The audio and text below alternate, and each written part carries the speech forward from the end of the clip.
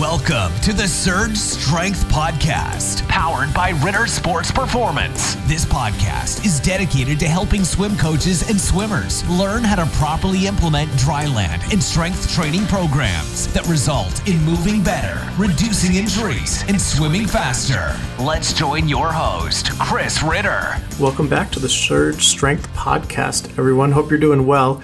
I have to say, this article that ran on SwimSwam a little bit ago really caught my eye. And I was like, I need to talk about this on the podcast a little bit. So the article is titled China's Pre-Competition Fitness Test Reportedly Here to Stay. So if you haven't heard about this, the Chinese Swimming Championships are going on right now. And what they're doing is actually having a pre-competition fitness test where there's a number of different tests that the athletes have to go through. I think it's 1, 2, 3, 4 or 5 tests, and they score them 0 to 10. And they're taking the top 8 athletes that have the best scores from an athleticism standpoint. So some of these tests are vertical jumps, pull-ups, a 3,000 meter run, and that's how they're determining who's swimming in the finals. So obviously, just on the basic level, it's pretty ridiculous to say, athletes, you need to be good in A sport, even though you're competing in D sport. So I understand that. But what I wanted to drill down on is actually a few things that may be kind of getting lost in the silliness of this. Number one, when you actually look at the tests, so it's interesting here. I did some digging and I found how they're actually grading it. It actually isn't very even at all. So for the vertical jump test, the highest score that you can get, the males only have to jump 21 inches and the women only have to jump 19. Now, I don't know if you know much about strength and conditioning performance tests, but in terms of the athletic world, that's not very good at all. But yet for pull-ups, to get a top score, for males, you have to get more than 40, and females, you have to get 35. Now, I'm assuming those are going to be strict, quote unquote, pull-ups with no type of kipping all the way up and down each time. And that's actually a fairly elite level to have that, especially with the females being at 35. And the 3,000 meter run, that's actually a pretty elite time too, where for 3,000 meters, males are having to run 11 minutes and the females are having to run 11 and a half to get that. So besides the test just being not even all level in terms of how they're scoring them, I think a big thing all swim coaches, swimmers, parents of swimmers need to understand is, yes, if we can get you to become a better athlete, it gives you the ability to be a better swimmer in the water. That's what we talk about all the time with Surge Strength. Build better athletes to generate faster swimmers. But what that does not mean is that you need to be at a quote-unquote elite level of strength and athleticism to be an elite swimmer. In fact, I've seen it many times where some of the best swimmers in the world record holders, were not the best athletes. And so where we're coming from it in terms of a dryland perspective is, if we can just get you a little bit better, because let's say most swimmers on the athleticism scale, they're probably going to fall on middle to less than athletic. And so if we can just move that a little bit, that opens up so much more potential in the water. What it's not saying, and what we do not promote, is saying everybody needs to turn into the most elite athlete possible. So again, these pull-ups here, yes, they're pretty hard. And honestly, if you go from taking a swimmer from 0 to 5 pull-ups, that can be game-changing. It can be absolutely game-changing for the swimmer, especially if it's a female and they get to 5 pull-ups. That can just be incredible for their psyche as well as their strength, power, and endurance that they can display in the water. If we're getting the female or male, it doesn't really matter, going from 30 to 35 pull-ups or 35 to 40 pull-ups, you're getting diminishing returns at that point. And in some ways, you're going to have to probably work a lot harder. So we really want to go after the low-hanging fruit in dryland. And I'm not sure how many people will look at an article like this and it somehow maybe turns them off a little bit on dryland, and hopefully they're just focusing on the silliness of how the Chinese are implementing this. But what I don't want it to happen is for coaches, swimmer to say, that's ridiculous. Dryland has no correlation with swimming, which isn't true. If you especially just get swimmers a little bit more athletic. It greatly helps them. But the elite athleticism, the difference between an athlete doing 38 pull-ups and 40 pull-ups, that's probably not going to make the biggest difference in the world that you're going to see in the water. But getting an athlete from 0 to 5 to 10 pull-ups, that can be huge in terms of their level of development and the level that they can achieve in the pool. So don't think about dryland as an all or nothing thing. It's really, especially for your lower level athletes and coaches, you know who those are in your group. If you can just get them a little bit better, get them from 0 to 2 pull-ups, even 0 to 3 pull-ups, that's fantastic. So don't think, oh, I'm not going to have anybody in my group being able to do 35 pull-ups.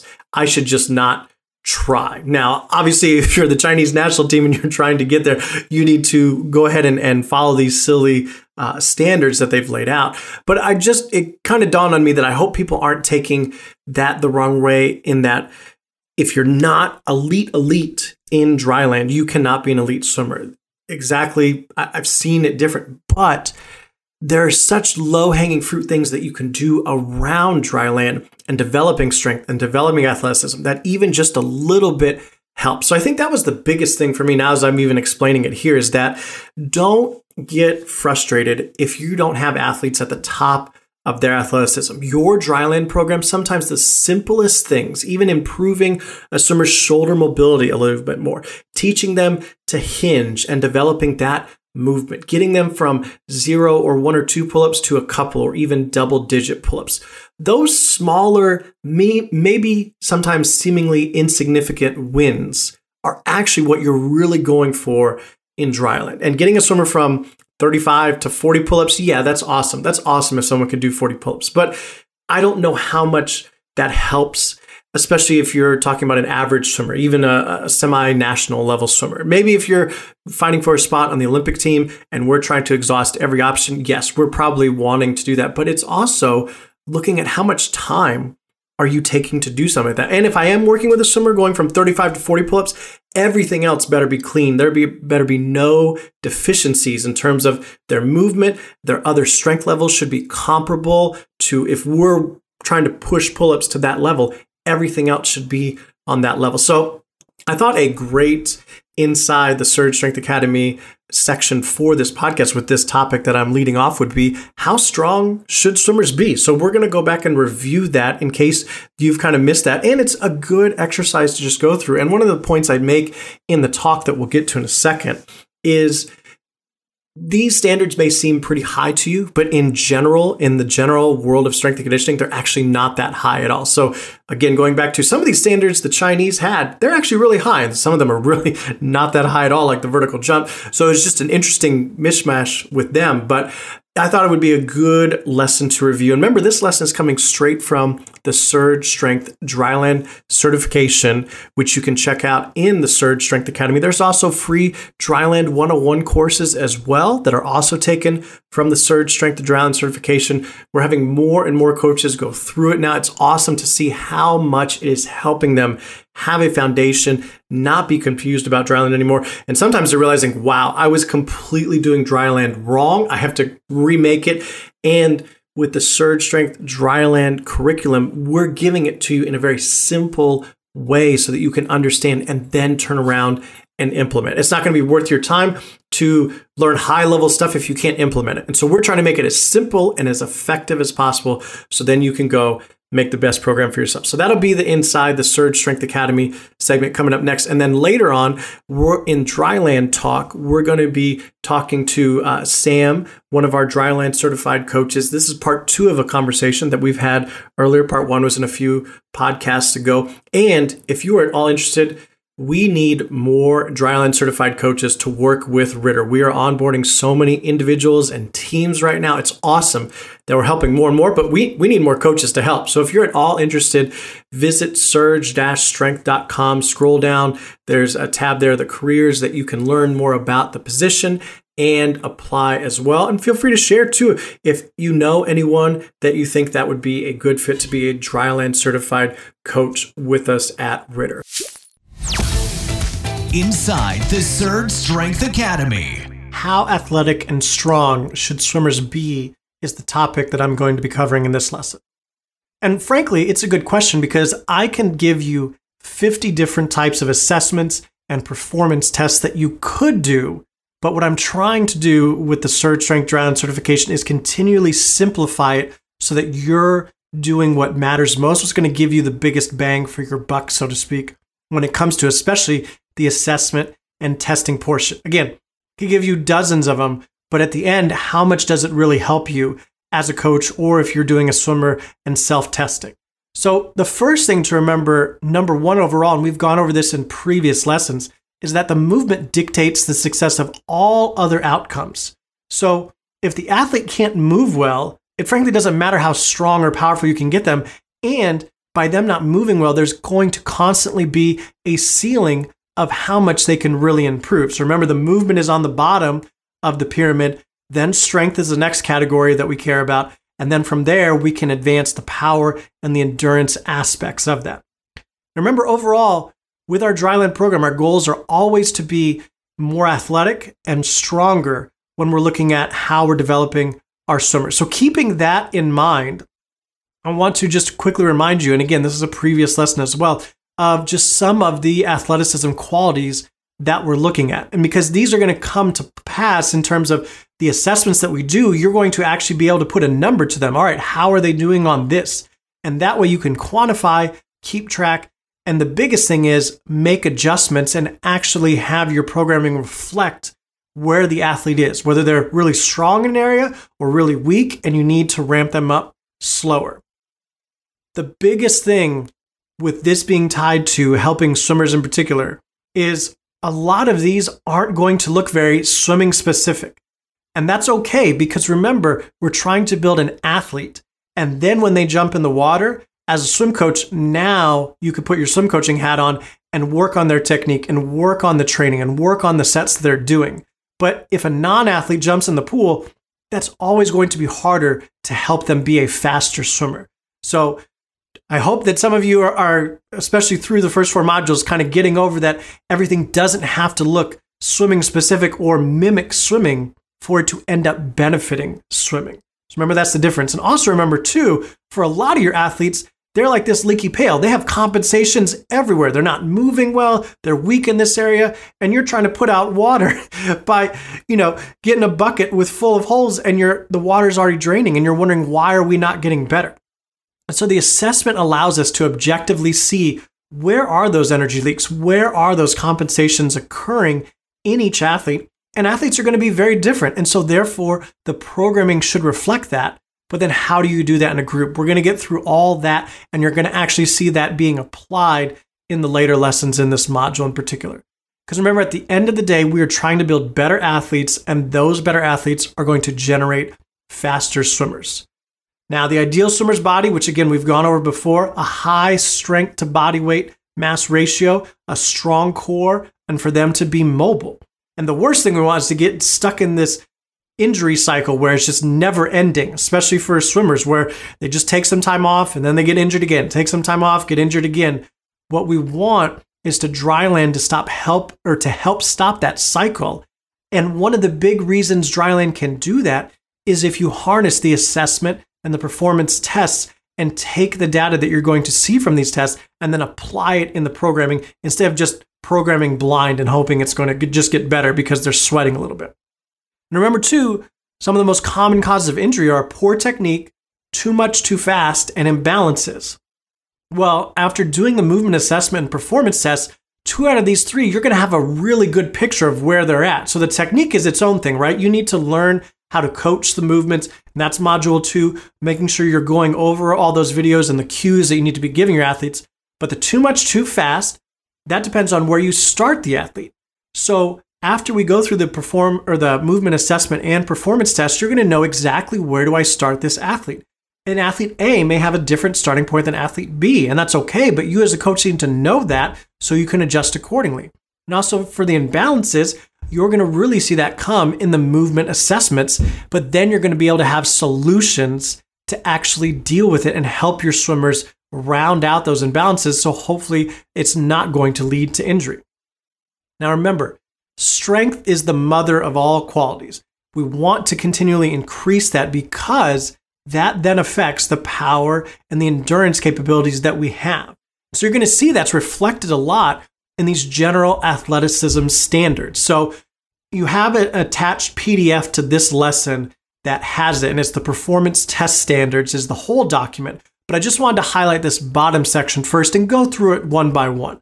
Now, when I put these standards out, I am not saying that a 10-year-old needs to be able to do all of these. Okay, there is kind of a sliding scale of this, but basically how I'm going to quantify this, I'm not going to give you a specific age or a number of years that they're swimming they should have done this.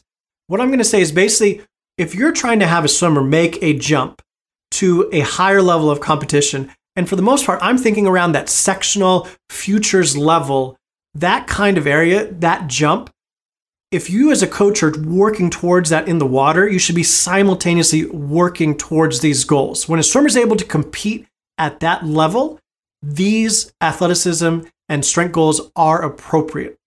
So if it's a 14-year-old, you need to be working towards these. Now, once they're basically in high school, all of these apply as well. That's basically like, so obviously not all your high schoolers are going to be going to futures and beyond on that. And that's okay. But once they get into that senior level, that high school age, these standards are going to apply from there on forward. They don't stop even at the senior and the master level swimmers. We have had master swimmers that we've trained online through our Surge Strength programs into their 70s and beyond. And we still have these standards. It still applies whether you're 70 or whether you're 15. Now, how you approach it and the ramp process in terms of how are you progressing and doing overload and periodization, that may change a little bit based on the age and background. But the standard is the standard, and it applies once they're in high school and before if they're going for those big jump meets. And particularly, I'm thinking that sectional futures level is kind of the cutoff point. So deadlift number 1, being able to do 1 to 1.5 times their body weight for multiple reps, so at least 2 with good form. Now, that may sound like a lot if you're thinking, okay, I got my high school boy here, he's 180 pounds. That's at least 180 pounds, maybe even above 200. In the grand scheme of things, in terms of strength and conditioning and sports in general, that's actually not very good. That's actually, I would probably label that as on the weaker side. And so these standards, I'm not really putting them that lofty. And that's why I think that blanket statement of basically if your swimmers are in high school, they should be doing that. That's why, because I put the standards at that place. These are not the elite of the elite standards, or else it'd be deadlift of like 3.5 times their body weight or something like that. And because the end goal is not for them to be great weightlifters. So frankly, I don't care about the weight that much. I just wanted to get to a general level where as a strength coach, I could say, okay, that's pretty accurate or pretty adequate. And it's going to be able to be applied to any swimmer, no matter what meet they're competing at. So deadlift 1 to 1.5 times their body weight. Squat, same thing. Again, we're looking for multiple reps. I'm not really a fan, especially of the younger kids, of really trying to work for 1 rep maxes for a number of reasons. So that's why I'm saying at least do multiple reps at that weight, and 2 is a multiple rep. So if you can get 3 or 4, great. But I'm trying to leave that open-ended because I don't want to push 1 rep max tests, especially for high schoolers and just not knowing the environment of that. And again, this should be applicable to all swimmers. So I want that to sink in that even your BB level, barely A swimmers, even if they're in high school, they should be working towards that. They may not ever get to futures, that's okay, but you can help them become a greater athlete, and that's going to help maximize their potential in the water. Pull-ups, 15 plus for male, 10 plus for female. I know a lot of you coaches are thinking, okay, a lot of my females maybe can't even do 1 or 2 pull-ups. That's okay. That's why you're taking this certification, so you can understand how to program so that most of your females can be close to double-digit pull-ups. And especially with females, I feel it changes it so much when they know, man, I'm strong. I can do 10 pull-ups in a row. It helps with their confidence just as much as their strength. Push-ups, 50 plus for male, in a row, nonstop with good form. So I'm not looking for the super fast because nobody's probably going to be able to do 50 super fast either. I just want slow and controlled movement the whole time and never stopping up at the top or at the bottom for rest. Females, I'm looking for 35 plus on that as well. For the bridge combo, I'm looking that they complete it for that 2.5 minute test And we'll get into that if you're thinking, oh, I don't know what the bridge combo is. That's okay. We're having a whole lesson dedicated to it, but I just wanted to have the overview for this first lesson here. Kneeling rollouts, being able to 8 with nose to the ground. You remember that exercise from a previous module, module 2. And then the gut punch test, where we've talked about just the idea of being able to have engagement in the core 360 activation and being able to keep that tension while you're breathing and punching. So being able to do 1+ minute with that while keeping the tension. So again, this is in one of the PDFs that's attached to this lesson. Go ahead, save those, print them out. You're basically going to be referencing them for all of the lessons in this module. Now, I've grouped these into a movement assessment category and then a performance test. So in the movement assessment, we're basically assessing the quality of the movement. I'm not really concerned about how strong they are necessarily. Now, some of them may have a strength element, but what I'm really concerned about is how well are they moving? What does it look like? Does it look like they're athletic in this movement? That's more the focus on the movement assessments. On the performance test, I'm looking for actual numbers. Okay, what's the performance that they can exert as an athlete? And we're going to actually objectify that in the data and write that down. So that just gives you an idea of how we're breaking them up as we go. What you don't want to get stuck on is continually repeating the assessments or the tests, hoping for improvement. These are not something that you need to necessarily be doing every day by any means. And we're going to go over how often you should actually do these. And even if you don't want to do all of them, which should you definitely do? But just understand the programming in general. If you're doing a good dryland programming and taking all the lessons that we had in the previous modules, putting them together, and then as we go forward in the certification, that's how they're actually going to get better at these assessments and tests. So don't just keep doing the assessment and tests every day, hoping they'll get better. It's the global view that you have to look at your program. So again, the 3 PDF resources you need to download in this lesson so you can refer to them for the rest is the assessment and testing form. So what that is that's where you're actually recording the data for all the movement assessments and the performance tests that you're taking your athletes through. Then there's the movement assessment solutions PDF. What this is going to do is if you look through your movement assessment, you see, okay, where did the athlete not score as well?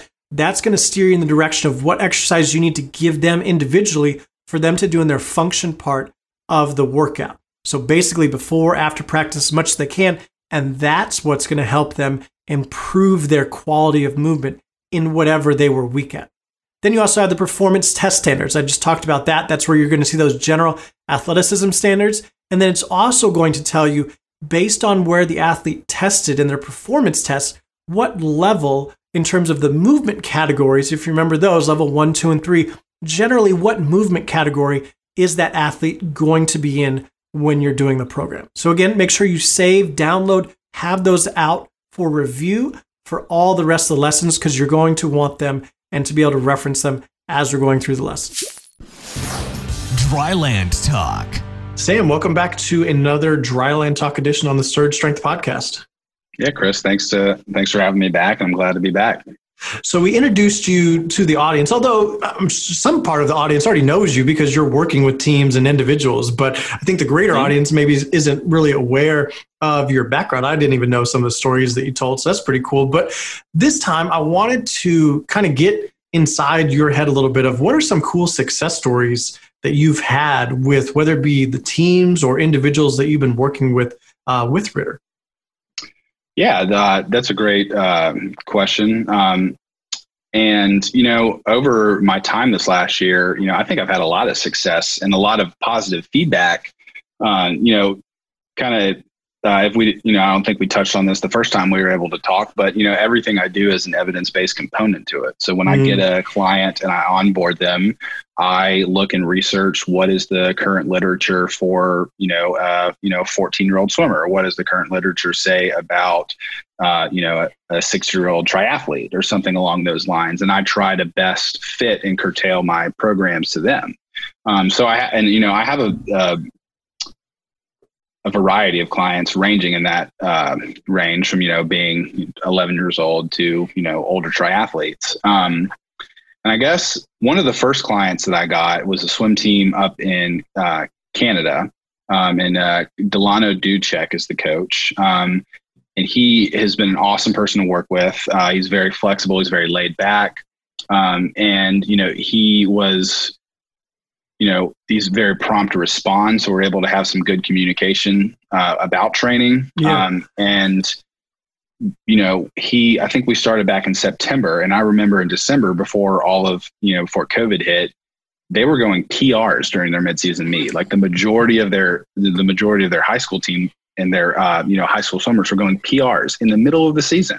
And he was just ecstatic, and he attributed a lot of that to the dryland training that we did. And, I remember I knew that we were going to have a good relationship as a coach relationship, because he knew a lot about you. He knew a lot about surge strength, but he also wanted to structure his dryland, or he wanted to structure his swim training so that they could also do drylands. And he kind of shaped it all around what I did as a dryland plan, which, it's important for strength training and endurance training for those to be, in a utopic situation as far as possible away, just because of the different cellular pathways that interact between endurance training and muscular growth. And he was able to do that, and they saw some really great results because of that, too.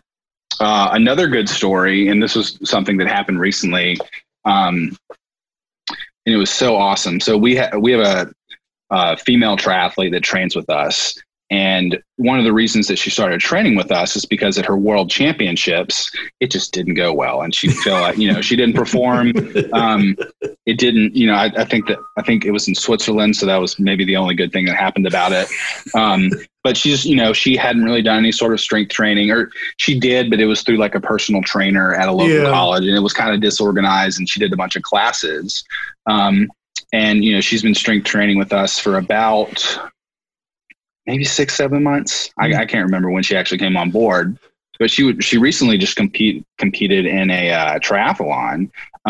She said she felt really good. She was kind of, hadn't been training a ton going into it, but she'd been doing her strength training consistently, like 3 times a week. And at the very end of, when she was done, she went over to look at the results, and she was looking at her age group, and she didn't see her name there. And she found out she got second overall of all the females, and was like, she got this big axe as a trophy that she sent me a picture of. And it was so cool.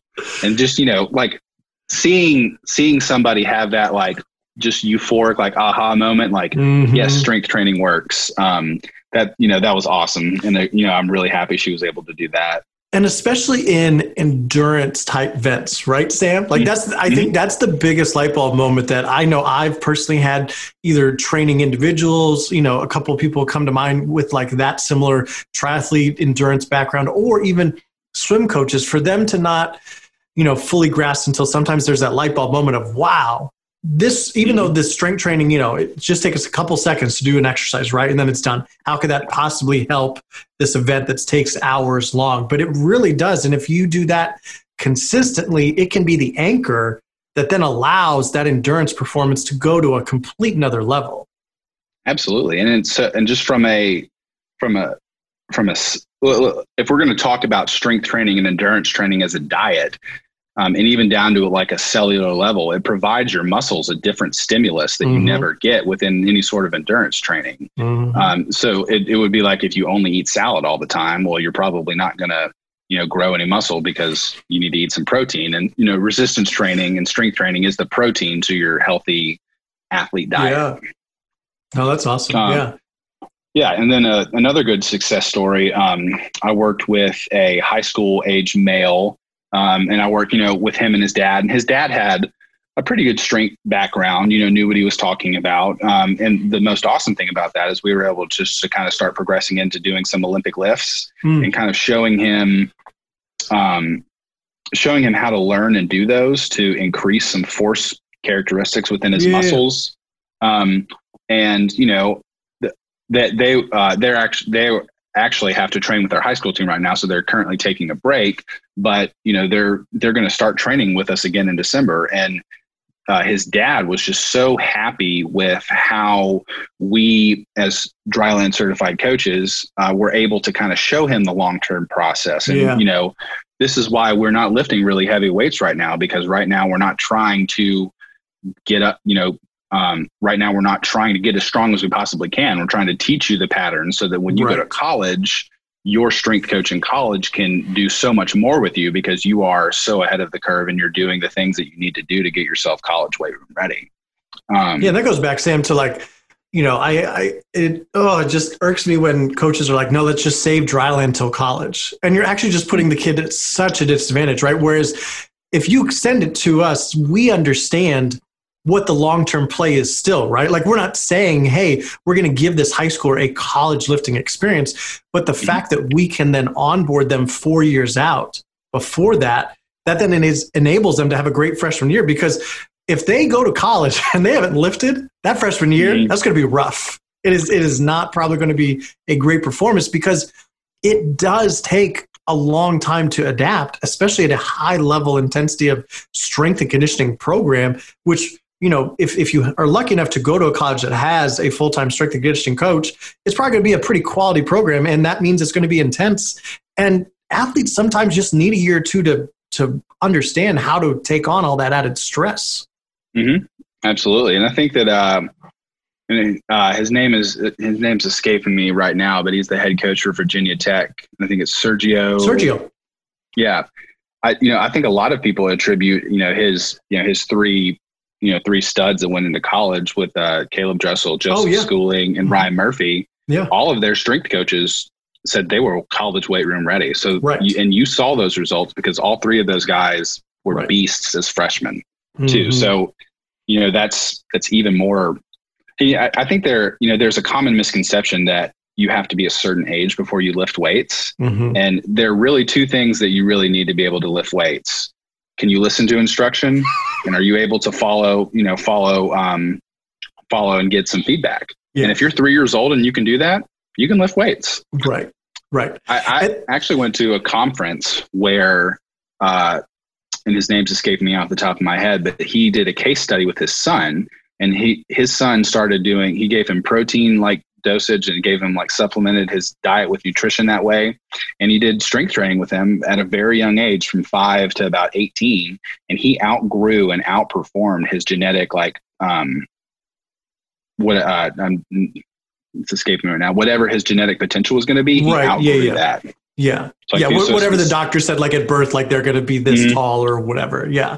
No, I can even see that with my son, Sam. He's 7, he'll see me doing some kettlebell stuff. And I always ask him, do you want to do that? And he kind of looks at it. Yeah, maybe not. I'm like, okay, well, it's not ready. And because he's not ready to take instruction, and he's not interested in picking up that weight and learning how to do that. So therefore, if a coach, or somebody brought a kid like that to us, it's going to be much more of a play-based thing, right? Because he's just not ready. He's not intentional on doing that weightlifting. Whereas if he said, yeah, Dad, I want to learn how to do a goblet squat with a kettlebell. Well, great. I'm going to be doing that with him. But, like you said, the kid's not ready to do that. So we're not going to force that on him. Mm-hmm. Yeah. And I think that, I like debunking myths, and, as long as you are able to follow instruction, you don't need to load weights heavy, but anybody can lift weights. That's the other thing too. The misconception of, because it's we're using weight, it's all of a sudden scary because it's going to be so heavy, right? And that's the last thing we want, is for it to be so heavy you can't hold technique, you can't perform the proper rep range or sets, whatever volume we're looking for. And I get frustrated when people don't realize we are professionals when we go about this, and all of these things are going through our mind. And it's not just, hey, let's just throw some numbers. Let's pick some exercises out of a hat. I hope there's some success in this program, right? It's very thought through. And from the assessment that we take a kid or a team through, all the way to then reassessing, like you said, this coach has his team doing PBs in mid-season. Obviously, we're on the right track of how we're dialing in that program with what he's doing in the water and what we're doing on land. Absolutely. I think two other stories that or actually I have three more stories that we can talk about too. I have a younger client who just started training with us this last year, and throughout the middle of the season was like, oh, my legs feel so much more powerful. I can just totally, and I can even feel that transferring into my underwaters because I feel like, strength training is, learning how to produce force from the ground. Yes. And that carries, there aren't a ton of instances where that actually happens in swimming, but it does happen in your starts, turns, and it can help in your power and velocity in underwaters. We have another client in Singapore that throughout this whole process she keeps coming back to me that she enjoys the variety and the explanations, and that's helped make her a better coach, that she's able to look at somebody. Because we're working with her team. Mm-hmm, yeah, we're working with her whole team. So in that instance, it really kind of helps, if I can help that coach become a better coach themselves through this online platform, because, it's not the easiest thing to do. And you have to be able to be driven, you have to be able to, checking it constantly. But she feels like she's become a better coach, and she's able to look at, biomechanics and human movement better because of the programming and the training that we've been doing with her. Yeah. And also real quick note, just because I know who you're talking about, that's been cool to watch her develop as a coach, because she started with us with the strength training and really starting to dial it in. And then the next year she went to another level of how much she was incorporating it. And now even she's joined the Hive and is very active in the mentorship with Paul leading that up. And I can just see like the growth for her, even though she's been coaching a long time, like she's not stopping, right? Like she wants to keep learning and getting better, whether that's Dryland or through the mentorship with the Hive. So that's just a cool thing to hear on your side too. Yeah. And so I think one of the most awesome things about Ritter is that it provides a resource for people that otherwise may not be able to afford that resource or may not have access to a resource. And it is top of the line. It is, professionals are running it. And, it really just helps grow the swimming community and make it stronger. We've seen a lot of growth in swimming over the past 10 years and people getting faster, bigger, and stronger. Yeah. And, Ritter has definitely helped grow that. Yeah.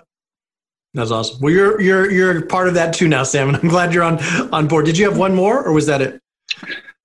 We had another team, Lakeshore in Ohio. And one of the things that, they were training with somebody else and they came and started training with us. And they were just like, this is a night and day difference from the other stuff that we were doing. Like the kids are sweating, the kids are, they are, they're engaged, they like it. Cause one of the things I like to do with with younger kids is I do a lot of, just different fun movement patterns. And I give them fun names. Like we'll do like a lizard walk and a seal crawl and things like that. So just to make it fun, it's not just like, we're not just running and squatting and doing things, but we're just challenging them, because swimming in it, water is a very fluid substance. It's not always going to look the same when you enter the water. Your hand is not always going to go in the exact same place just because of the nature of water itself. Yeah. So I think it's important for swimmers to be able to challenge their body, their flexibility, and their strengths in just a bunch of different ways, just so that their muscles and their ligaments can withstand some of those variations in catches and things like that in the water. No, that's awesome. Sam, it's great to have you back on the podcast. We're going to have to schedule you another time to come on and talk Dryland. But thanks for being a part of the team. I appreciate you and all the great work you're doing with the individuals and teams that are trusting us to help them get a little bit better. Hey, happy to help. Awesome. Thanks, Sam. Have you joined the Surge Strength Academy yet? It's now free to enroll in the Surge Strength Academy and raise your Dryland IQ. Visit surge-strength.com to learn more and enroll today. That's surge-strength.com to enroll in the Surge Strength Academy. The goal of Surge Strength is simple: build better athletes to generate faster swimmers.